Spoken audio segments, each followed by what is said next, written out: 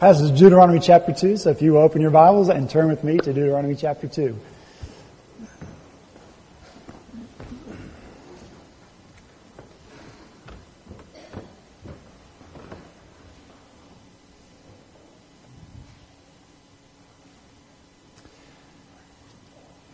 I may be getting ready to shock and disappoint you when I read the passage for this morning and suggest that this passage is a perfect one to lead us into the Advent season.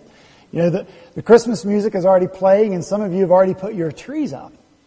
You know, won't a passage like this spoil the season, ruin the mood of Christmas? Well, I guess that depends on what you think this Advent season is all about. This passage this morning establishes for us why we must have Advent, why we must have Christ. Because it pictures the world desanitized. No sweet-smelling hay, no gently lowing cattle in a tidy little manger. Everything is not calm and bright. When we sanitize the world into which Jesus was born so that it gives us the warm fuzzies for a few weeks, when we make the scene so sweet and peaceful and nice, we rob it of the degradation and the desperation and the violence that was the reality of it. Why would anyone long for Jesus, the Messiah, to come into a world already sweet-smelling and at peace? Why would we sing with longing, O come, Emmanuel? It wouldn't make any sense. And why would the coming of the Lord cause us to sing joy to the world? The Lord has come. It wouldn't make any sense. Why would we need joy in our lives if our lives were already ones of peace and sweet and already what they should be? Jesus coming to earth is not some sweet little add-on, the celebration of which makes the world a nicer place for a few days. Jesus coming to earth is the most extreme act, that He took on flesh and that He came Himself to earth to rectify a situation that was desperate. That's what we need this morning as we come to the passage, Deuteronomy chapter 2. I'm going to ask you to stand as we hear read together the Word of the living God. Deuteronomy chapter 2, beginning in verse 32. This is the word of the Lord. When Sihon and all his army came out to meet us in battle at Jahaz, the Lord our God delivered him over to us, and we struck him down, together with his sons and his whole army. At that time we took all his towns and completely destroyed them, men, women, and children. We left no survivors. But the livestock and the plunder from the towns we had captured, we carried off for ourselves. From Aroer on the rim of the Arnon Gorge, and from the town in the gorge, even as far as Gilead, not one town was too strong for us. The Lord our God gave us all of them. But in accordance with the command of the Lord our God, you did not encroach on any of the land of the Amorites, neither the land along the course of the Jabbok, nor that around the towns in the hills. Next we turned and went up along the road toward Bashan. And Og, king of Bashan, with his whole army marched out to meet us in battle at Edrei. The Lord said to me, do not be afraid of him, for I have handed him over to you and his whole army and his land. Do to him what you did to Sihon, king of the Amorites, who reigned in Heshbon. So the Lord our God also gave into our hands Og, king of Bashan, and all his army. We struck them down, leaving no survivors. At that time we took all his cities. There was not one of the 60 cities that we did not take from them. The whole region of Argob, Og's kingdom in Bashan. All these cities were fortified with high walls and with gates and bars. And there was also a great many unwalled villages. We completely destroyed them, as we had done with Sihon, king of Heshbon, destroying every city, men, women, and children. But all the livestock and all the plunder from their cities we carried off for ourselves. Let's pray together. Father, we pray that you would now bless, as you promised, the reading and hearing of your word. Father, we need your Spirit to make your truth plain to us. We need your Spirit, Lord, to open our eyes so that we may see you and the truth and the light that surrounds you. And so we submit ourselves now to you and to the teaching of your Spirit and to the truth of your word. In Jesus' name, amen. Thank you. You may be seated.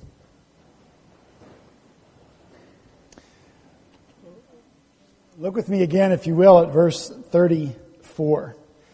The people have just defeated King Sihon. And as we read, they took all of the towns and destroyed them. Men, women, and children. Now look, if you will, at chapter 3, verse 6. We read the same thing again. That the people of Israel completely destroyed King Og as they had done King Sihon, destroying every city, men, women, and children. And so what a scene of violence confronts us as we read this passage.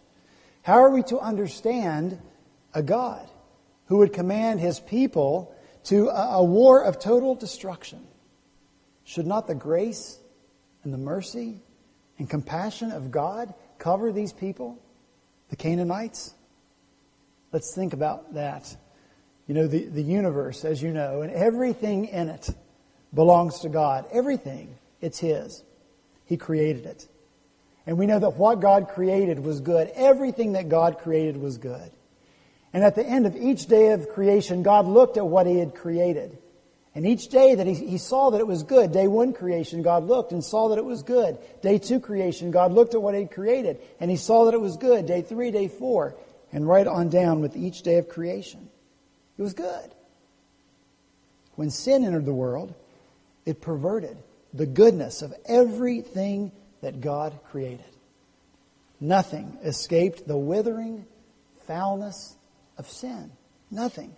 The earth, the plant kingdom, the animal kingdom, everything perverted by sin, but especially humanity. Those who alone in all of creation, only humans alone created in the image of God, were marred and disfigured by sin. Those who God created to be in a close and intimate relationship with Him instead became people who wanted nothing to do with God. People who rebelled against God and His authority in their lives. People who fought against God. People who even campaigned against God in their unrelenting drive to get others to deny God and to rebel against Him as well. Such were the people over whom King Og and King Sihon ruled. They were people who perverted God's truth and twisted and mangled what God created to be beautiful into something ugly and perverse. I don't see too much point this morning in going into great detail about the perverseness of the Canaanites. Their temple prostitution, their perverted sexual practices, their violent rituals, their human sacrifice, including the sacrifice of their own children being thrown into the flames of the fire. One commentator called the Canaanite religion the most depraved religion known to man. And yet here were these people, dwelling in the midst of God's creation, practicing and propagating a reprehensible behavior and saying, this is true worship. How long should God let that continue? How long should He allow them to keep practicing such evil? How long should He keep letting the infection of that evil spread? Which is more compassionate? To allow them to keep on sinning, keep on sacrificing their children, keep on degrading their bodies and getting others to do it, or putting a stop to it? And who deserves the compassion here? The people doing the evil, do they deserve it? Or do those deserve it that they entice to join with them? People, they say, come and follow us, leading people further and further and further away from the God of light and the God of truth. See, there comes a time when God gets to say, enough of this indescribable sin. You know, you and I go to the beach and we spend hours building a beautiful sandcastle, and we get angry when some bratty kid comes running and kicking down our beautiful sandcastle. You know, surely. God is justified in His wrath against those who go running and kicking and sinning through the world He created. Jeremiah chapter 25 talks about the cup of the wrath of God. And I want you to turn there, if you will. If you're using a Pew Bible, it's page 554. The passage is Jeremiah 25. Turn there, if you will.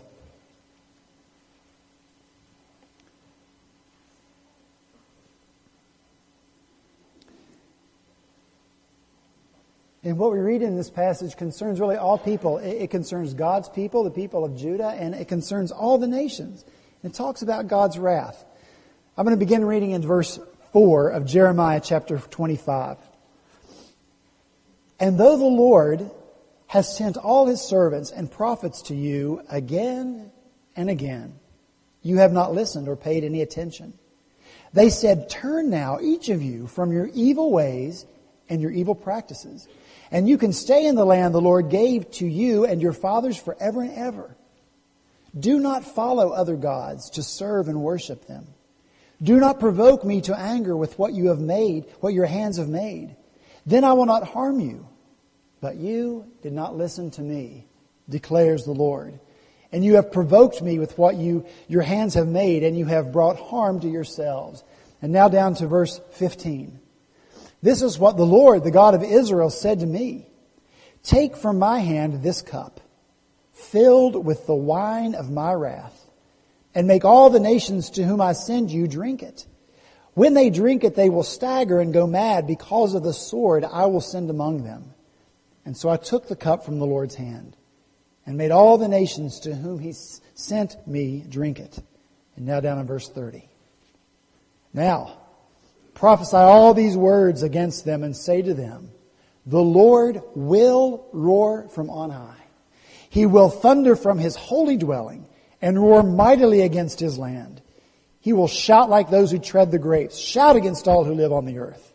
The tumult will resound to the ends of the earth, for the Lord will bring charges against the nations. He will bring judgment on all mankind and put the wicked to the sword, declares the Lord. This is what the Lord Almighty says. Look, disaster is spreading from nation to nation. A mighty storm is rising from the ends of the earth." See, a point comes when the cup of God's wrath against sin gets full. When people pollute God's creation, when people spread their pollution like a cancer all around them, God gets to say, enough, stop, no more. God is allowed to cut out the cancer so that it cannot spread and destroy what's healthy. Listen, God knows how easy it is for us, for people, to sin. For even healthy people to be drawn into it. Remember what happened to Moses back in chapter 1? We read there. God commanded His people to go and take possession of the promised land because He was giving it to them. When God said go, the people said, no, let's first send some spies to go ahead of us into the land. And Moses thought that was a good idea. Moses, the man of great faith. Moses, the man through whom God had performed all of these mighty miracles. Moses, the man who knew that it was always God who always went before His people. That man, Moses, now thought it was a good idea to let the spies go ahead of the people. See what happened? The faithlessness of the people even infected Moses that easily. That's how quickly and easily sin can spread, even to the most faithful. And that's why you and I have to be vigilant over our lives. We've got to be vigilant over our lives, vigilant over our faith. And that's why it's a great mercy. It's a great compassion when God acts to protect our faith that can be so weak. God knows this. And that's why He tells His people, as they enter into the promised land, not to leave any of the pagan nations living in the land. Because God is protecting Israel, this brand new baby nation, this tender plant of a nation. He's protecting him from the slugs of the other nations who would attach themselves to this tiny, tender new nation and devour it and strip its leaves, strip it of the leaves of faith and trust and worship of the one and only true and living God. I want to fast forward a few centuries. because God's people never obeyed Him in this. They never fully drove out the people that God said drive them out. They allowed these people to stay in the promised land. It was, to them, like getting most of the cancer out, but leaving only a few cells. What are a few cells going to hurt in an otherwise healthy nation? This is what happened. A man named Manasseh became king of Judah, the tribe and the nation from which Jesus will descend. Judah, the tribe of King David himself. And listen to what Manasseh did. He was 12 years old when he became king, and he reigned for 55 years. He did evil in the eyes of the Lord. This is the king of God's people. Following the detestable practices of the nations the Lord had driven out before the Israelites, he erected altars to the Baals and made Asherah poles. He bowed down to all the starry host and worshipped them. In both courts of the temple of the Lord, he built altars to all the starry hosts. He sacrificed his sons in the fire in the valley of Ben Hinnom, practiced sorcery, divination, and witchcraft, and consulted mediums and spiritists. He did much evil in the eyes of the Lord, provoking Him to anger. Manasseh led Judah and the people of Israel, of Jerusalem, astray, so that they did more evil. They did more evil than the nations the Lord had destroyed before the Israelites. That's what happens when sin is allowed to go unchecked. This man should have led his people in the worship of God. This man should have led his people to know God better and to love Him more. But he didn't. Now let's get back to Deuteronomy and the Canaanites. This is what happens in our minds, I think. Since destruction did come upon the Canaanites, it's so easy for us in our minds to turn them into martyrs. Poor people, destroyed by God. And it's easy to turn God into the bad guy. I've heard it over and over and over. How could you serve a God who would do that? But we only protect them in our minds because we never met them. Because we were never influenced by them. Because we never had a son or we never had a daughter given over to temple prostitution. Because we never had a grandchild thrown into the fire as a living sacrifice. I went to see The Hunger Games last week, the new one. And I know it's fiction. But you can see pictured on the faces of the parents and the family members the pain when their child is selected to play in the Hunger Games because their child is being selected to be sacrificed. And we see that and we watch that and we get so angry, and I can't wait for part 3 because I hope the bad guy that's requiring that is going to be wiped off the face of the earth. Because that's what we want for people like that. It isn't as if the Canaanites were ignorant either. You heard the passages. They were smart enough to build cities, big cities, walled, well-defended, fortified cities. If the Canaanites were ignorant, not knowing any better, if they were just innocents, then they might deserve our pity and one of our good old Southern, well, bless their hearts. They didn't know any better. But they weren't innocents. And they weren't ignorant. They were intentional. They were intentionally evil. I'm going to ask you to turn to another passage. This is so important. It's Romans chapter 1. Please turn to Romans chapter 1. It's page 795 if you're using one of the Bibles in the pews.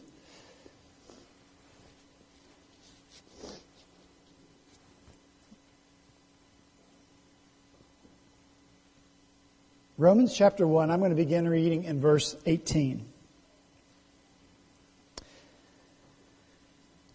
The wrath of God is being revealed from heaven against all the godlessness and wickedness of men who suppress the truth by their wickedness. Since what may be known about God is plain to them, because God has made it plain to them. For since the creation of the world, God's invisible qualities, His eternal power, His divine nature, have been clearly seen, being understood from what has been made, so that men are without excuse.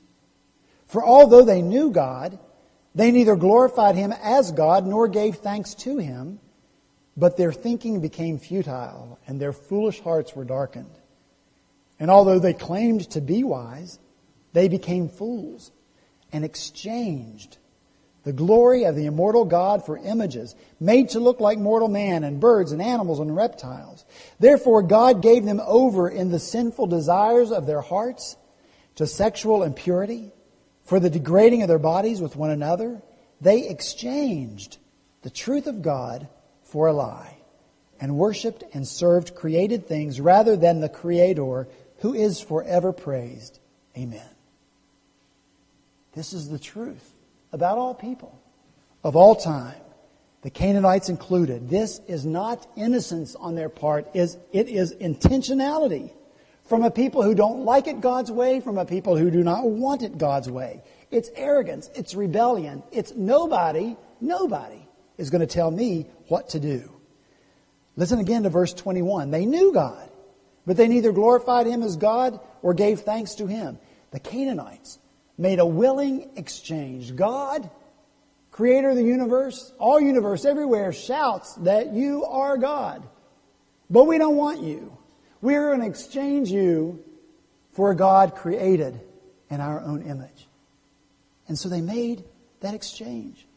They exchanged the glory of God for the glory of images that they had made that looked like birds and animals and reptiles. And verse 24 gets at the real reason. Here's the real reason for the exchange that they made and for the exchange that every one of us makes.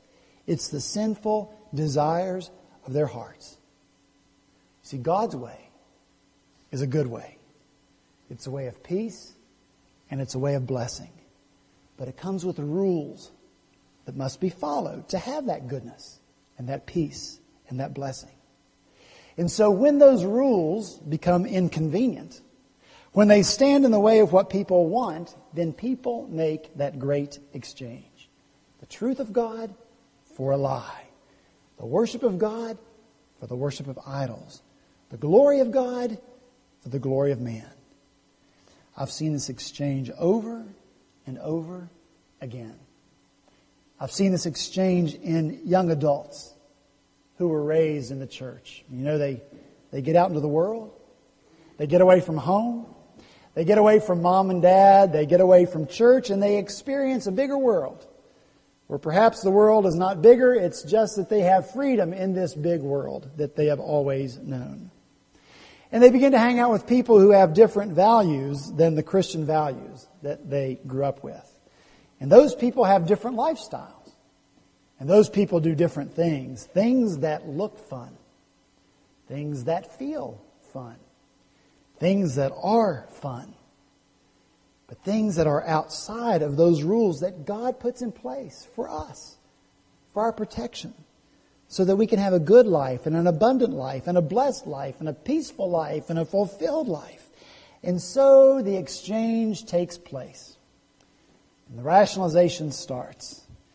And Johnny or Susie come home at Thanksgiving and they say, you know, Mom and Dad, those professors have really opened my eyes to what's really true.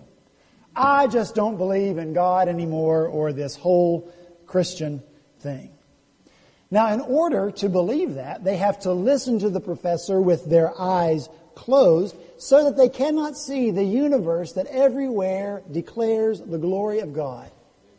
Now, more than ever, the more science opens our eyes to the vastness of the universe of which we are just a speck, the more difficult it is to deny the eternal power and the spectacular glory of the God, not the force, but the God who designed and created it. Maybe Johnny and Susie don't believe anymore. But more likely, God has just become to them an inconvenient truth to us who occupy our little speck on this earth when God's truth interferes with what we want. And so I bet if you ask Johnny or Susie, hey, how are you living your life right now? What choices are you making in the way you're living? You would find that their answer would not be biblical ones. And in order to justify that behavior to their own heart or their own mind, it's easier just to say, I don't believe that stuff. I don't believe that stuff anymore. Young adults aren't the only ones. You know, when it's time for a midlife crisis, believer, to exchange a biblical lifestyle for an unbiblical one, it's just more convenient to say, oh, I don't believe that anymore, if believing prevents them from having what they really want.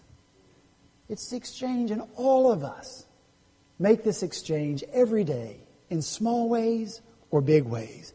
That's what sin is. It's exchanging the truth of God for a lie.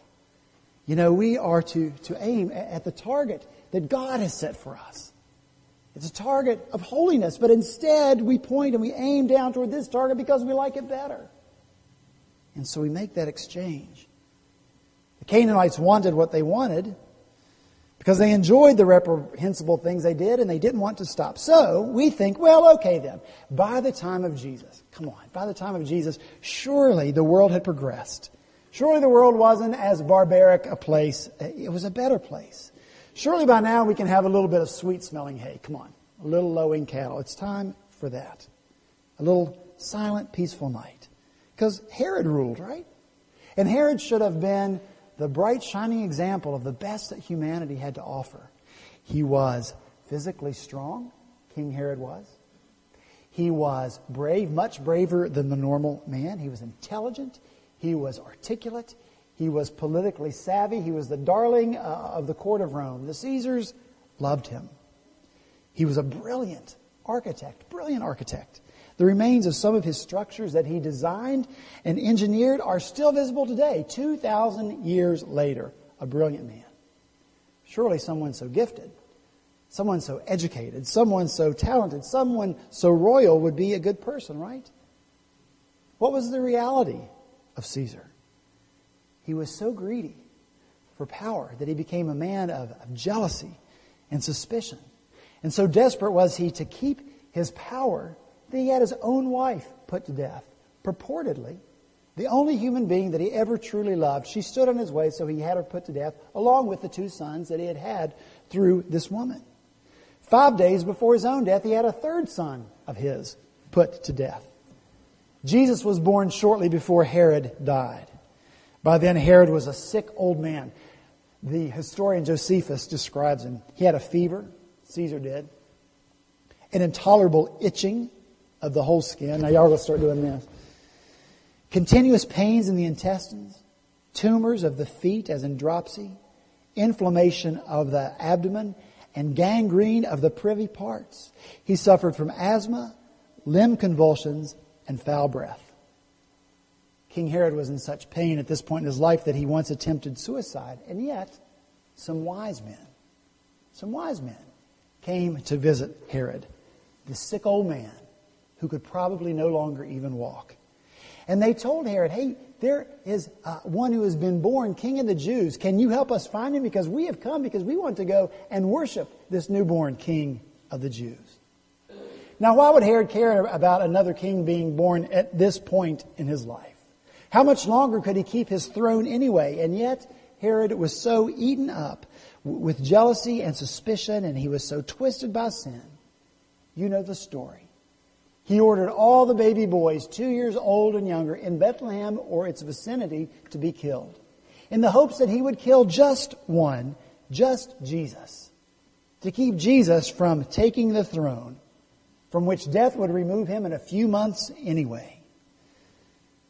Perhaps the world in Jesus' day looked back on the ancient Canaanites and thought that they had come so far that the world was a better place. But Herod and the crazy Caesars that followed him disproved that theory. And so perhaps we look back on the Romans who look back on the Canaanites and we think, oh, we've come so far. The world is a better place, ready for some sweet-smelling hay. Now,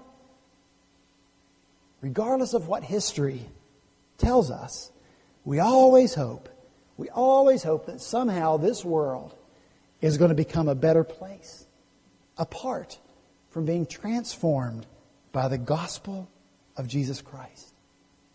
Perhaps we will educate the world into being a sweet-smelling place. But education didn't seem to help very much in the 20th century, did it?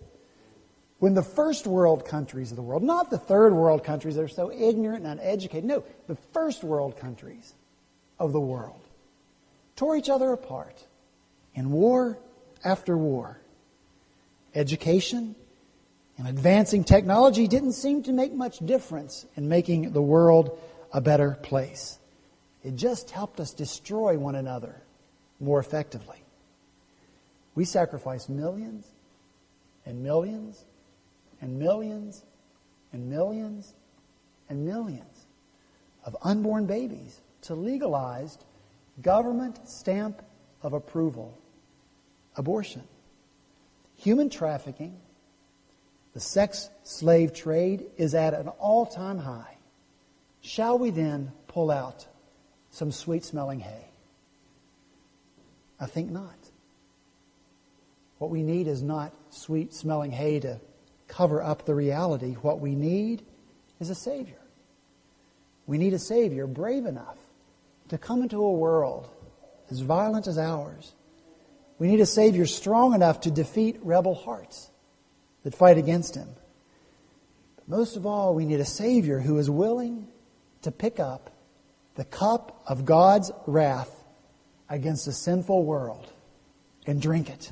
That's what we need. That's what you and I must have, or we must drink the cup of God's wrath alone, because it's our sin, yours and mine, that helped fill that cup up. And when in His wrath God rages against ugly, destructive sin, He will rage against us. He will rage against you and me unless, here's the good news, unless you and I are hidden in Christ. Unless you and I are dressed in the righteousness of Christ, and unless His perfect righteousness shields us and protects us, as it most certainly will. That's why we long for a Savior. And that's why we should celebrate at Christmas. Because we have such a Savior. We have a Savior who is brave. We have a Savior who is strong. We have a Savior who drank the cup that we were supposed to drink. And it wasn't easy for Jesus. In the Garden of Gethsemane, on the last night of His life, He prayed. Before He went to the cross, He said, "My Father, if it's possible, may this cup be taken from me. Yet not as I will, but as you will." Of course Jesus prayed that prayer. Of course He did. He had been with God from the beginning. And through Him all things were made, and without Him nothing was made that has been made. And as He prayed that that cup might pass from Him, He was acutely aware of the devastation of sin, the violence and perversion of the human heart. Jesus had borne witness to men and women and children turning away from God and the destruction of the life that followed from that tragic exchange. And He knew full well the well-deserved wrath of God against sin. And He was about to drink that cup. The cup was full of the wrath of God so that the price of sin could be paid. So that you and I might come back to God. So that the battle between us and Him might cease. So that the sickness of sin might be healed and the scars of sin salved. Yes, this passage shows us how much we need Jesus to come and rescue us. How much I need Him to come. How much you need Him to come. That you must have Jesus. That Jesus is the only hope of the nation. That you long for the salvation that He brings. That He didn't come to rest in sweet-smelling hay in a tiny little stable with lowing cattle to be told, "Shh, sleep, sleep, sweet baby Jesus. Sleep in heavenly peace." No. He came to save sinners like you and like me. Let's pray.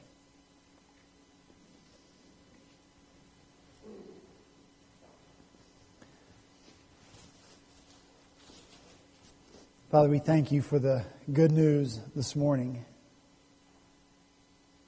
That for those who will place their faith in Christ for salvation, for those who will put their hope, all of it, in Him for salvation, for those who have made the exchange, who have exchanged lies for the truth, We thank you that by placing our faith in Christ, there is forgiveness and there's healing. And Lord, we are protected. We are shielded. We can be at rest and at peace because we are covered by the perfect righteousness of Christ. We thank you, Lord, that though we deserve your wrath for our sins, though we try to separate ourselves from the Canaanites and their evil, oh, I would never do that. I would never be that person. Lord, we are all sinful in our own right. And though we are people of sin, you so graciously pour out your mercy and compassion on us in Christ. And so we thank you for what you have done for us through him. We thank you that, Lord Jesus, you came to be our brave and strong Savior, that you drank the cup so we wouldn't have to. We thank you now in Jesus' name. Amen.